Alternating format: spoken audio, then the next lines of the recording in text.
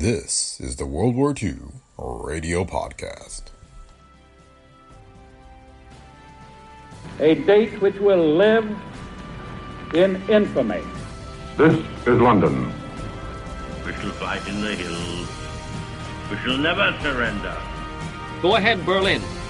This is the National Broadcasting Company.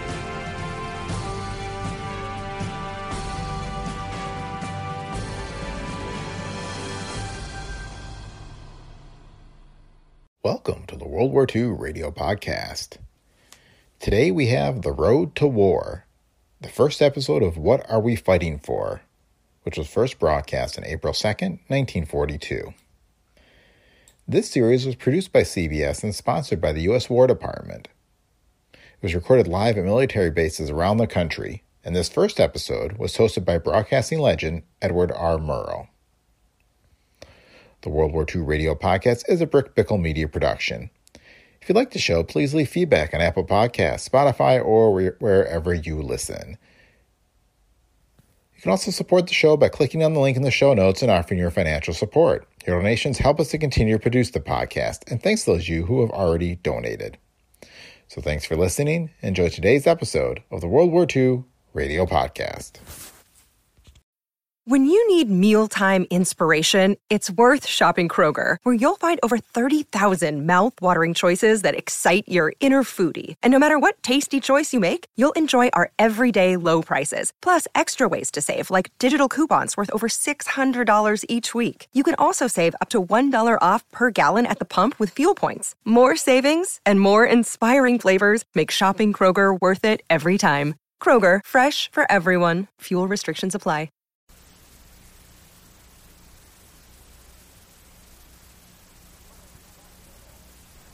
What are we fighting for? Tonight from historic West Point, the Columbia Network starts a series of 6 broadcasts designed to help the War Department's campaign to make our soldiers not only the best equipped, but best informed fighting men in the entire world. In every camp in the United States and in every outpost throughout the world, soldiers of our Army are listening to this broadcast. Each Thursday night at this time, CBS will visit an Army outpost to broadcast a talk by experts on causes, issues, and strategy of war. Edward R. Murrow is tonight's speaker, and the remaining participants in the 6-week series will be Lee White, William L. Shirer, Herbert Agar, Quentin Reynolds, and Sergeant York. Now Major General F.B. Wilby is about to introduce tonight's speaker to the 1,500 enlisted men, cadets, and officers gathered in the War Department Theater. General Wilby.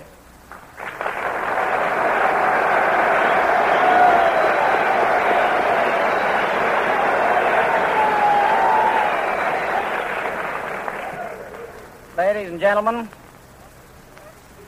officers and ladies of the post, enlisted men stationed here at West Point, we are happy to have with us at West Point tonight one of the great correspondents of the Second World War, Mr. Edward R. Murrow, Chief of the European News Staff of the Columbia Broadcasting System. Mr. Murrow, amid the hail of Nazi bombs on the British capital, gave us a vivid picture of that great wounded city weathering a new kind of war. Tonight, Mr. Murrow makes what may be his last public appearance in this country before returning to London. He speaks to you at West Point and by radio to American soldiers in all posts in this country and overseas. His subject, the road to war. Mr. Murrow.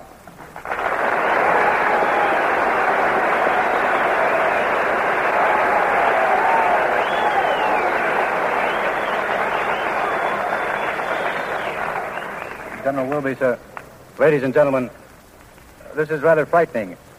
Twice in the last 10 minutes, someone has come out here and urged you to react in some way, to laugh or applaud, and you have almost been invited to sleep. If you do, it will be no new experience. Because during the nights of heavy raids in London, we worked from an underground studio, and it was not at all uncommon for our friends to come down and sleep quite comfortably while we did a broadcast to the United States. Well, gentlemen, we have 12 and a half minutes in which to traverse the highway to war. And since the beginnings of that highway go back some 25 years, we shall have to proceed at a rate of something like 2 years per minute. We might begin this sorry tale with the League of Nations, or with Manchuria, or with Abyssinia or the Rhineland. non-intervention in Spain or the rape of Austria. Perhaps it would be better to start with the dismemberment of Czechoslovakia or even the German-Russian pact. But it would be, I think, a mistake to place undue emphasis upon any single incident. There are certain landmarks that keep appearing and reappearing on this highway to war. If we look back at each crisis, each period of tension, we observe familiar terrain. This long and miserable road is littered with broken promises, irresolute policies, and the ghosts of timid statesmen who failed to recognize their enemies and who underestimated the strength of their opponents. Manchuria fell to the Japanese because there was no unity between London and Washington. The Italians overran Abyssinia because the democracies sought refuge in words and sanctions they failed to apply. Austria died without battle because she had committed the crime of being small. Czechoslovakia went down betrayed by her friends. Men and women in the so-called democracies said the Germans were fanatics, and they failed to remember the strength of fanaticism. In France, in Britain, and in the United States, people laughed at the policy of guns instead of butter. We failed to understand that the Germans would use those guns to go and get the butter, our butter. Each time Hitler mouthed his last territorial demand, some people believed him, failing to realize that there is no truth and there can be no compromise with the totalitarian mind. All along this highway to war, we may see the faces of men and women who didn't want to be disturbed, who feared to make sacrifices and grave decisions. We were in a valley with few heroic men and few heroic measures. Men began to say, is there any conviction worth fighting for? We became experts at delay and evasion and self-delusion. We were turning out of our institutions of higher learning, though certainly not out of this institution, men and women with a sense of privilege rather than a sense of responsibility. The objective was to gain a higher standard of living at the cost of the society that had made possible the superior intellectual training. So far as the rest of the world was concerned, we were putting on a cheap veneer of easy cynicism. We were sitting back behind our oceans with a holier-than-thou expression, saying, look at those miserable Europeans. What a mess they're making of things again. None of us can avoid some share of the blame for that sleek stumbling through a world where bestial brigands were seizing power and plotting our downfall.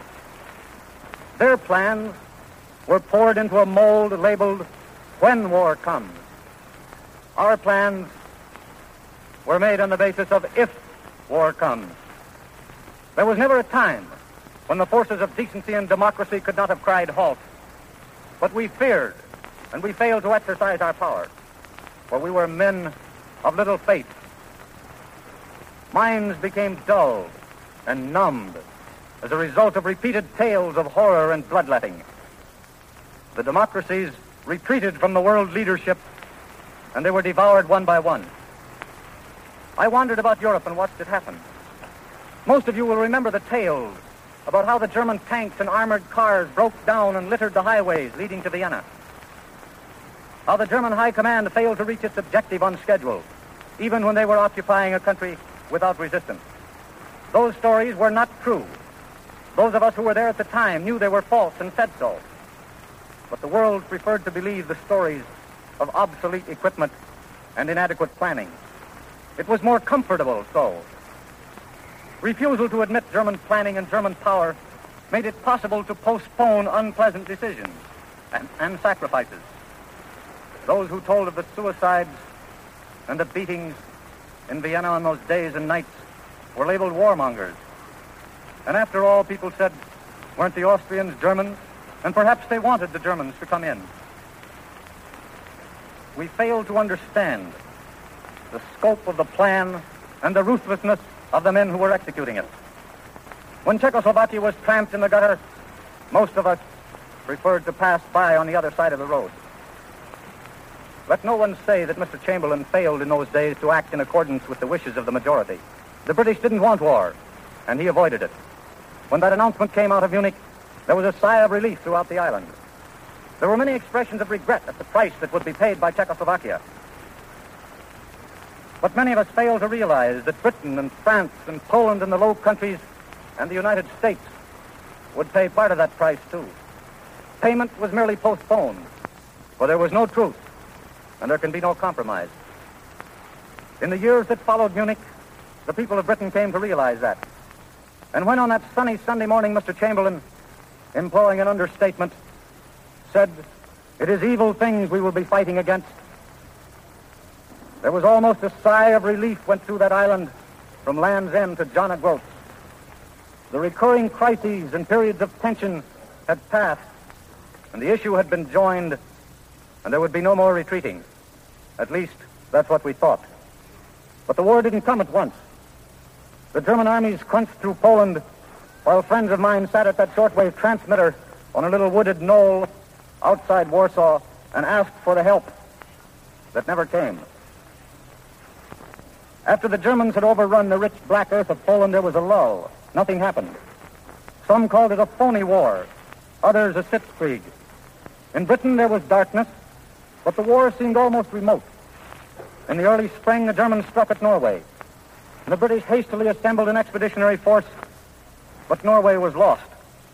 I talked with many of those men who came back from Norway. Their story was the same as that of the men who later came back from Dunkirk, from Greece, and from Crete. They said, "Where were our aircraft? Why did our anti-aircraft guns arrive without predictors? Why was it on May 10th, when the German armies came scything up through Belgium, there was not a single round of armor-piercing ammunition available to the British forces on the continent?" It was because the planning had been inadequate and the estimate of the enemy had been incorrect.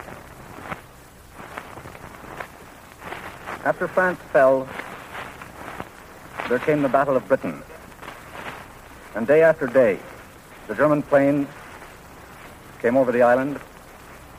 And they came at night as well. I remember one morning talking with a sergeant from an anti-aircraft battery in Hyde Park. And the guns had been hot all night, and the streets had been full of the raving roar of guns. And I asked him if he'd hit anything. And he said, "Spent all night shooting at nothing and hitting it every time."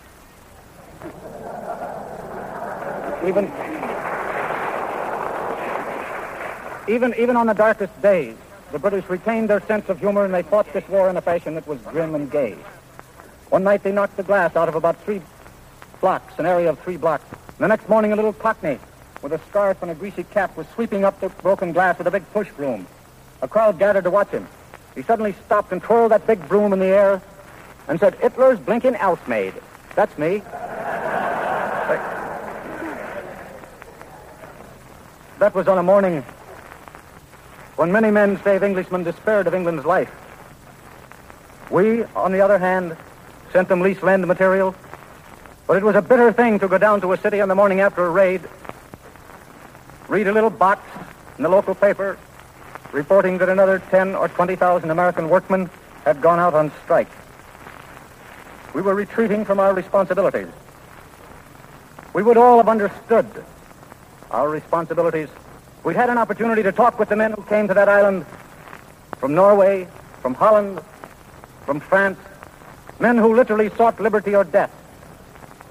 For the first question they asked, and they were asking it before we entered this war, was what of the United States? Because they knew that we were their sole source of promise and of hope, and that the decisions would be ours.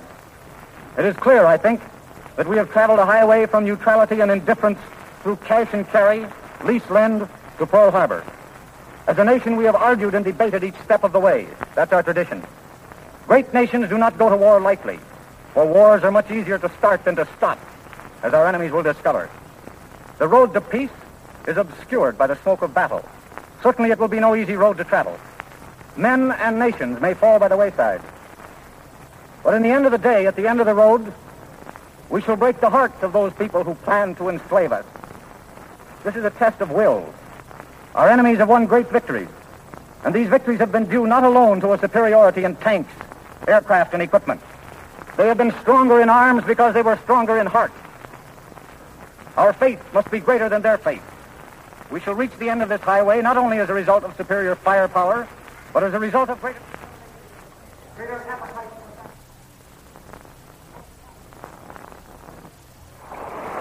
That was Edward R. Murrow speaking to officers, cadets, and soldiers at West Point on the road to war. First in a series of 6 from Army camps on What Are We Fighting For? American soldiers in every corner of the globe are listening to this broadcast. Next Thursday at this same time, 6:15 p.m. Eastern Wartime, Lee White will be heard from Fort George Meade, Maryland on the War to Date. John Tillman speaking. This is the Columbia Broadcasting System.